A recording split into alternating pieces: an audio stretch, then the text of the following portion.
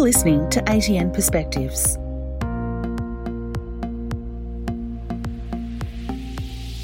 Welcome to ATN Perspectives. For our first episode for 2022, I'm your host, Luke Shee, the Executive Director of the Australian Technology Network of Universities. Please subscribe to our podcast through Apple Podcasts, Spotify or Google Podcasts apps. Well, 2022 has started and it is already a difficult and complicated year. We have floods throughout the east coast of Australia. The pandemic is still with us. We have a federal election on the way, which is both an opportunity and scary for some. And of course, all our thoughts are with the Ukrainian people at this time, given the conflict with Russia in Europe. And we hope that there's a peaceful resolution as soon as possible. This year, I'm starting our podcast and I wanted to focus on something positive and some positive news. So I'm delighted to be joined by my friend, Professor Alex Zelinsky, AO, the Vice-Chancellor and President of the University of Newcastle, who hopefully is going to share some good news about campus reactivation and some of the good work that's happening at our new member, the University of Newcastle. A warm welcome to ATN Perspectives, Alex. Thank you, Luke, and it's great to be part of the ATN family and really delighted to be able to help with this podcast, and really want to say that for us it's very important to be part of a like-minded group advocating for STEM issues, which are very important for the higher education sector, particularly around things such as research, commercialisation, etc., which we'll talk about later on. But really the question at hand is, how's life at the beginning of 2022? In some ways we're very pleased that things have improved for us in terms of students returning to campus post-COVID. And I've got to say, Luke, you're probably up here. You remember you might have been up here a couple of weeks ago and you saw green shoots here. Well, that was our orientation week. And it's probably the biggest one we've had in several years. And pre-COVID, I'm talking about, as well as during COVID, it was completely dashed. But we've now had a really strong response. And it's very clear from the students. They tell us they want to be on campus and doing face-to-face learning. They want online resources, so it's not purely face-to-face or just online. They've had the full online experience and they've realised they want some face-to-face. So we're going to try to do an optimal blending experience for them. That's the challenge, I think, for universities, how to offer the advantages of online with the intimacy of face-to-face and learn with fellow students and get that one-on-one interaction with academics as required when needed. Well, it is an absolute delight to have University of Newcastle in the ATN, and you serve such a diverse and large part of New South Wales and, of course, internationally as well, ranging from Gosford into the Central Coast and Ourimbah, right throughout the Hunter and the Newcastle, and an area that is going through a lot of industrial transformation and change, and it's terrific to have such a strong equity orientated university in that part of the world where we know there is social disadvantage, and one of the best ways to overcome that disadvantage for both Australians and, of course, our First Nations people, of course, is to get access to education. And we've heard the calls from our federal government and our federal minister and prime minister about getting people back to campus. And you're right, I was delighted to be up with you a couple of weeks ago to see that activity back on at the Callaghan campus. What's happening at your other campuses, Alex? And is there lots of demand for education that we're seeing in this time of economic recovery?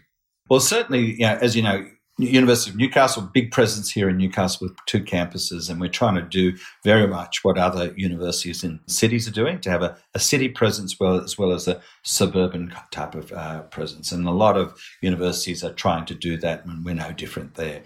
But we also have a very important role on the Central Coast. It's quite a disadvantaged area in terms of participation rates in higher education, down as low as 15% and lower in some parts, a lot of high Indigenous student population, etc. So we have now started to offer courses there. We've been offering courses there for nearly 25, 30 years, but we're now upping our investment and trying to seek more students to get involved there. There's a very big cohort, Luke, that comes through non-traditional pathways other than the HSC. So we've got a large enabling program there, and we take students through that. So that's a student who hasn't finished the HSC and has maybe gone off to work or done other things, and they're coming through in that way. So they do the 1-year program, then they move on. Whereas the university of 35,000 students, and a quarter of our students have come through the enabling program, and half our students are first in family. And we've got 4.1% of our students are Indigenous, highest numbers in the country. So we do play that role. In places such as Central Coast, that enabling equity element is very important. We also have 2 campuses, one in Sydney and one in Singapore, which are very much around the international play. These are 2 global hubs. While we like to think Newcastle's an important city, it's not a global hub yet. But we certainly think Sydney's an important market where we bring in complementary programs to what we're trying to achieve, and also some of our students can enrol from there, as well as also from Singapore, and as a bit of a stepping stone and gateway into other parts of the Asia Pacific, but also into Australia.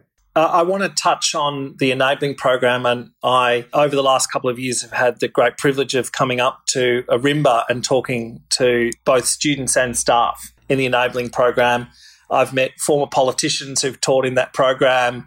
It is iconic, really, in the Australian higher education system. And I'm glad that we could work with you in the last couple of years to help defend that, because there is nothing more transformative than getting people into university. And for whatever reason, we know that people in poorer and more disadvantaged areas of this country struggle to get into university. And it really is inspiring. And I encourage listeners who will get the opportunity to go to the University of Newcastle or have a look at see what they're doing, because enabling courses really do change lives. And the number of First Nations students you have, Alex, is another inspiration and something I'm really proud of as part of now the broader ATN family.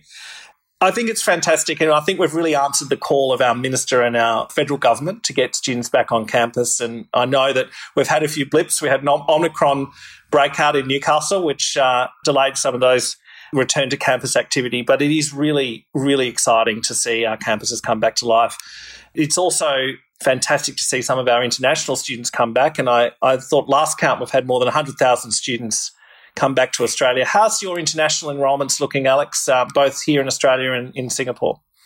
Certainly, I was a little bit more than a week ago. I was in Singapore, and when we opened up our new offices and teaching spaces, and we've been able to work with the Singaporean government to open up in the National Library of Singapore, which is a very good location, and we think it's a great partnering opportunity there.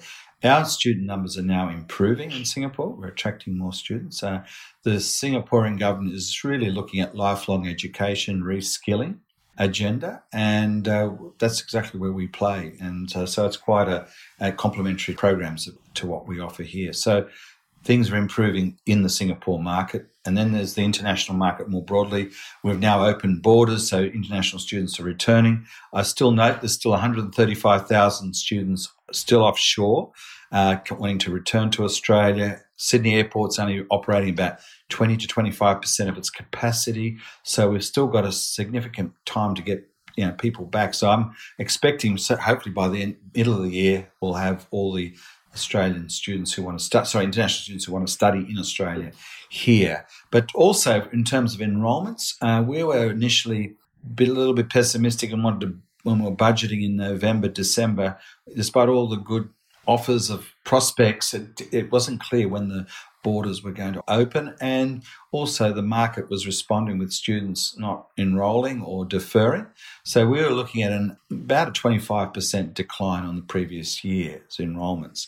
As we sit here today in early March, we're looking at a 14% decline. So it's on the original numbers, which is actually a very big improvement for us. That's in the space of literally 2-3 months. The numbers have come right back. And what we're seeing is a lot of students thinking about coming in the second half, or what we call a trimester enrolment in the September-October timeframe, and we're seeing numbers come back. So if this continues, I'm hopeful that by 2023 we may have rebuilt our international student market. And for us, it's about 7,500 students, and just under 20% of our load. It's fantastic. And I think we talk about Newcastle. It's a wonderful city. It's, I think, Australia's best kept secret. It's a breathtakingly beautiful coastline, beaches.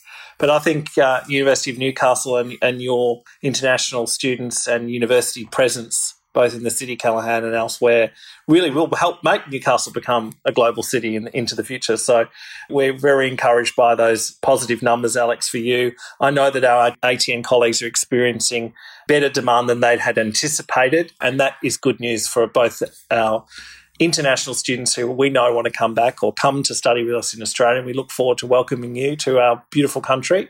And of course, to our students and staff at our universities, we have said consistently over the last 2 years since our borders have been closed that our universities aren't really complete until we get our friends from across the world back onto our campuses. So it's fantastic, and I look forward to continuing chatting with you and your team around how we continue to work to get international students back. I know it's been a long journey, and we've worked closely with the government. And a big shout out, I must say, to the Liberal and National State Government in New South Wales, who really have shown incredible leadership on bringing back international students and the support for international education. So I wanted to particularly shout out to them, and you're lucky to be in the heart of New South Wales. So thank you to Premier Perrottet, and particularly in his time as Treasurer as well, and of course Stuart Ayres and the whole team there. They've done a fantastic job of showing some leadership in that front. And we're certainly appreciative of the state government accepting that we have to live with COVID, and then thinking about what businesses can be enabled quickly and started up or restarted. So now we've had nothing but green lights from the state government, and certainly around even with the early stages where there was some quarantining required, we all worked very collaboratively. There's, the New South Wales Vice-Chancellors, there's 11 universities here, and it was all very good how it was done. So I think that really set the tone for the rest of the nation, and I think it's just great to see things coming back our way. Yes, I must say, as a Victorian, sometimes I have to grimace when I'm congratulating New South Wales, but this is well and truly deserved in this regard. You've touched on businesses and industry a little bit, but this is a big area of interest for the federal government. The role of universities contributing more explicitly to the national economic fortunes and future prosperity of our country. I was really thrilled to be chatting to some of your research team when I was up on the campus a couple of weeks ago, and hearing that at least or around half of your industry, around half of your research now is funded by industry. That's a fantastic thing. And that's certainly something that the Commonwealth Government and the Prime Minister and the Education Minister are very interested in. We've seen lots of policies around that, and we'll talk about some of those in a minute.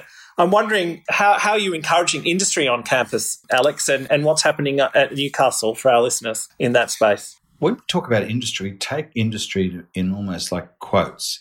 Yes, primarily we work with businesses, commercial for-profit businesses. We also work for not-for-profits, community-based industry, and also like the Department of Health, working on public health outcomes, which we attract significant funding. And in recent times, we've also attracted significant funding from philanthropic organisations. So, for example, the Mark Hughes Foundation is sponsoring $7.5 million for a chair in brain cancer research. And that is a fantastic contribution, totally funded off the, not from government, not from industry, but actually through a philanthropic organisation. It's based here in Newcastle. It's Mark Hughes, you might not know, was a well-known rugby league player here for the Newcastle Knights who suffered brain cancer. And so he's then set up this element. And they've got a very good community-based program there. You probably remember those beanies. That's the program, and it's gone national, and we're trying to, obviously work on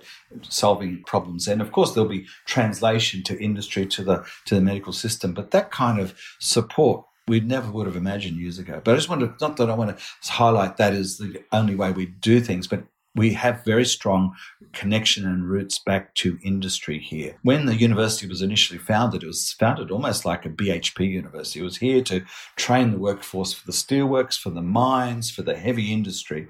And then we branched out into health. That was our first. And then we've sort of built out the professions, business, law, humanities. So the university is like full spectrum. But we've also retained that element of engagement. Engagement is the big thing we're doing. So, for example, we're very engaged now with the industry to think about how to transition to renewables. But we're not just looking at it from, in point of view of how to look at wind or maybe solar cells or, batteries. We've actually looked at it from an industrial perspective because we need hydrogen as a renewable that can actually power a smelter. power a gas-powered fire station in the ultimate. So we're big producers of energies, big consumers. So we are doing that. And for example, just a couple of weeks ago, actually, BHP announced that our university was its global partner to look at how to put hydrogen into steel making, how to make blast furnaces less reliant on coal. And it's not taking it to zero, but it's the first step by reducing emissions. That's the kind of work we do, work with the industry to get a transformative outcome for the area. So the Hunter will be more prosperous and have a long-term sustainable future if it switches over time into low emissions carbon fuels and embraces the hydrogen economy, which could ultimately also be an export for us. And we have, if people don't know, the listeners, we have the world's largest coal export facility here in the 168 million tonnes of coal go out. Now, that facility will run for the next 20, 30 years, but it definitely is going to be in a sunset. And our job at the university is help the economy here at the Hunter diversify. And we're looking at everything from hydrogen through to medical technologies, defence industries. We've got the RAF base here where the F-35 fighter is based and the industries that sit around that, and as well as also advanced manufacturing. It's terribly exciting. And, I can only imagine as a child, I remember growing up in Victoria, going down to the Latrobe Valley and seeing that kind of peaty brown coal that we have here down south, not like your lovely black coal up in New South Wales. But thinking now, many years later, that we will have a new energy economy, with hydrogen, with renewable energies, and it will not only transform how we live and work, but also our industries and underpin continuing industries. That's really exciting. But also, for me, it's really exciting how universities are playing a central role in that and how important it is for universities to be the anchors for research and development, the new technologies, the close-to-market technology development, particularly in energy. It's such an important area, but also so many other areas, as you've pointed out. And I think as well, and this happens right across the ATN, and I think a unifying part of our shared ethos is that while we're transforming industries and technologies for the way we live and work, we're giving those people from all walks of life access to the skills they need to get into those jobs. And really that's kind of baked into the ATN's DNA, is giving people the skills they need for the world of work. And we've done it for a long time. And we're delighted that the University of Newcastle has joined us because we are all like-minded institutions, and it's a wonderful thing. There's nothing more exciting to see people having positivity and really great prospects for a lifelong career in an emerging and new industry. I'll be thrilled to see when some of those things really change the face of Newcastle and we're exporting all of our technologies into the future and continuing that prosperity. Prosperity is something that the federal government is very interested in and leveraging our universities. So I wondered if we could talk a little bit about some of the recent policies we've seen from the government. We had an announcement about trailblazer universities and, of course, more recently, 1.6 and scaled up to $2.2 billion for Australia's Economic Accelerator as part of what the government's calling a research commercialisation action plan. Alex, University of Newcastle's, really at the centre of the thinking of this policy development. How are you guys responding to it, and what opportunities do you see in those announcements? Thanks, Luke. And I've got to say, firstly, we really do welcome the $2.2 billion announcements from the federal government. This is new money, and it's very directed, and it's building out from very strong foundations Australia has in discovery science and technology elements to more around the translation and ultimately commercialisation and pick-up of these of developments or discoveries that are made in the university. So we're very excited. The fact that I think why the policy has been accepted so well is because the government did a really good job in consulting. And I certainly need to congratulate the head of the committee there, the CEO of Siemens. Jeff Connolly, yes. Thank you, Luke. And Jeff did a really good job, I think, in terms of looking at what works and then picking up on it. And one of the things that works was doctoral training centres. And Newcastle University has been championing those for years, and that's how we work. And I'm just pleased to see that that kind of program will be rolled out nationally. It's the right way to do things with industry. The Trailblazers is also a very good initiative. To tell you the truth, I think we could have a few more. rather than the 4 that's been signalled. If Minister Roberts listening, I think we could do with 5 or 6. I know there's 8 have been shortlisted. We're one of the shortlisted parties working in partnership with University of New South Wales. It's focused on recycling and renewable energy, which is exactly where our strengths lie. So I think it's a great partnership there. And I think we need to do that kind of work. And I think that's another initiative which will accelerate this translation from discovery to outcomes, which actually are picked up by business and ultimately drive economic outcomes and prosperity for our nation. Part of the government's approach, particularly with Trailblazers and the Economic Accelerator, is having universities find co-funding from industry. I talked earlier about the incredibly high amount of industry-funded research that's happening at Newcastle. How do you do it, right, Alex? You're really a model for this across the sector. How do you find those industry partners? And particularly interest, I think, to a lot of people who know ATN, how do we do it with SMEs as well? Like, how do we get them, particularly if their capital is being more of a complex and difficult area to access for them during COVID? But you guys are doing it really well. So what's the secret? It all starts with the undergraduate program. We do actually work integrated learning for everyone. So we actually call our program Life Ready Graduates. So they've got work skills, community-minded, and are healthy in body and mind. We want to produce graduates that are well-rounded in every way rather than just people who go and work in the economy.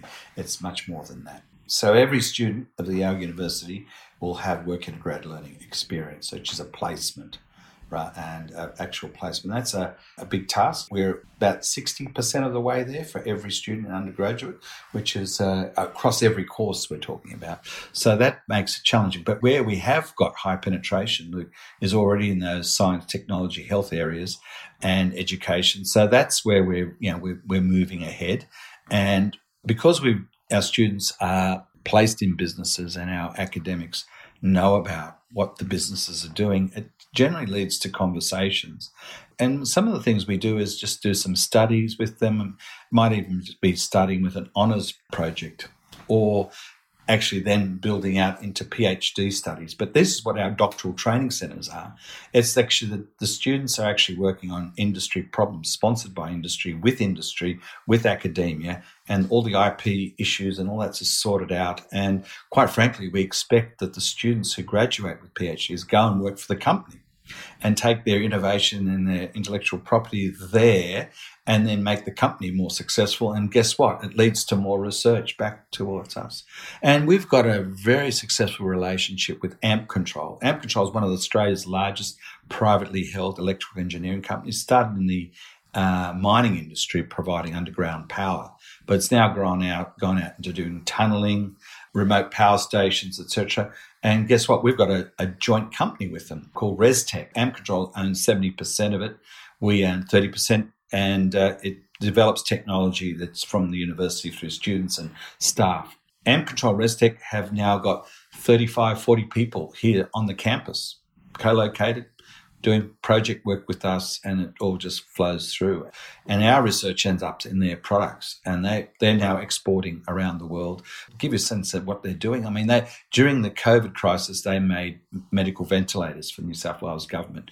We made the first prototype in 2 weeks and then had the whole thing up and running in literally months, and at a fraction of the cost of what imported products cost. So immediately solved that global supply chain problem. But now working on electric vehicles for mines and for airports, etc. So quite an amazing company, and but it's done through hand-in-hand working through them. And it goes through that chain of work integrated learning. Our students, our graduates are employed by the company. We do research with them. They have PhD employed people working on development programs. You do co-work on projects, look ahead, and then co-invest together by sharing facilities and working together. So this doesn't come across you can't do that in a year or two. It takes many years, and we've got a long history of working with them. But we're not standing still, and we're now building out those kind of relationships with other companies. I'm hoping that the modern manufacturing initiatives will be announced by the federal government soon, and there are a number of major companies that are seeking to relocate into the Hunter because of the university and what we can offer through this industrial partnership. I can't say who they are. I don't know whether they're successful. So we're hoping for an outcome there. And if that is, that'll only build the kind of momentum around being Australia's economic accelerator for businesses. And by the way, the other bit there, Luke, is to blow our trumpet, is small businesses, startups, etc. Not many people, you might have recalled COP26. There was a global startup competition that ran there. There was 2,700 companies put forward their cases for the best company. And the winner was MCI, which is based here at Newcastle Technology. And so it's the number one clean energy technology startup in the world is here. That's what we're about. Yeah, I imagine there wouldn't be many people down in Sydney or Melbourne or that would think, renewable energy startup and think Newcastle. But there you go. It is really amazing hearing about what's really happening at Newcastle. And one thing I think across the ATN with 300,000 students and talking about how bringing students into industry and work integrated learning over a long time, that reaps so many benefits for both the student, both businesses, our connections, and we have 300,000 entrepreneurs ready and starting across our university. So it is exciting to hear all of the things that are happening in Newcastle and just the great opportunity that comes from having such a wonderful, iconic university like Newcastle in that city and in the Hunter region and throughout the Central Coast and in Singapore and in Sydney. So it's been absolutely wonderful talking to you. Weirdly, we've run out of time. And for listeners, we did have a few technical glitches. So this is our third attempt to record this. So I wanted to thank you in the podcast, Alex, for your patience and forbearance with us. But it's been a really great conversation. We're absolutely thrilled to have you as part of the ATN. It's a great privilege for me and an honour for me to advocate on Newcastle's behalf when we do our advocacy and public affairs work on behalf of our universities. Thank you for being our first guest for ATN Perspectives in 2022. And we're delighted we can travel now. So we look forward to seeing you and everyone at the University of Newcastle again soon, more and more face-to-face. Again, thank you for your time and good luck with some of those future announcements. I'm sure the University of Newcastle will be right there at the centre of success in those government programs. And we look forward to hearing about that soon and we'll have you on soon again. Absolutely. Thanks, Luke. And thank you to the ATN. And thanks for allowing us to join up because I think it's a fantastic network. I think it's one of the most effective ones that work with a very focused agenda for higher education in our country. So well done. And we're very willing to put our shoulder to the wheel and assist you to deliver for the nation. Please subscribe to the ATN Perspectives podcasts via all channels like Spotify, Google and Apple.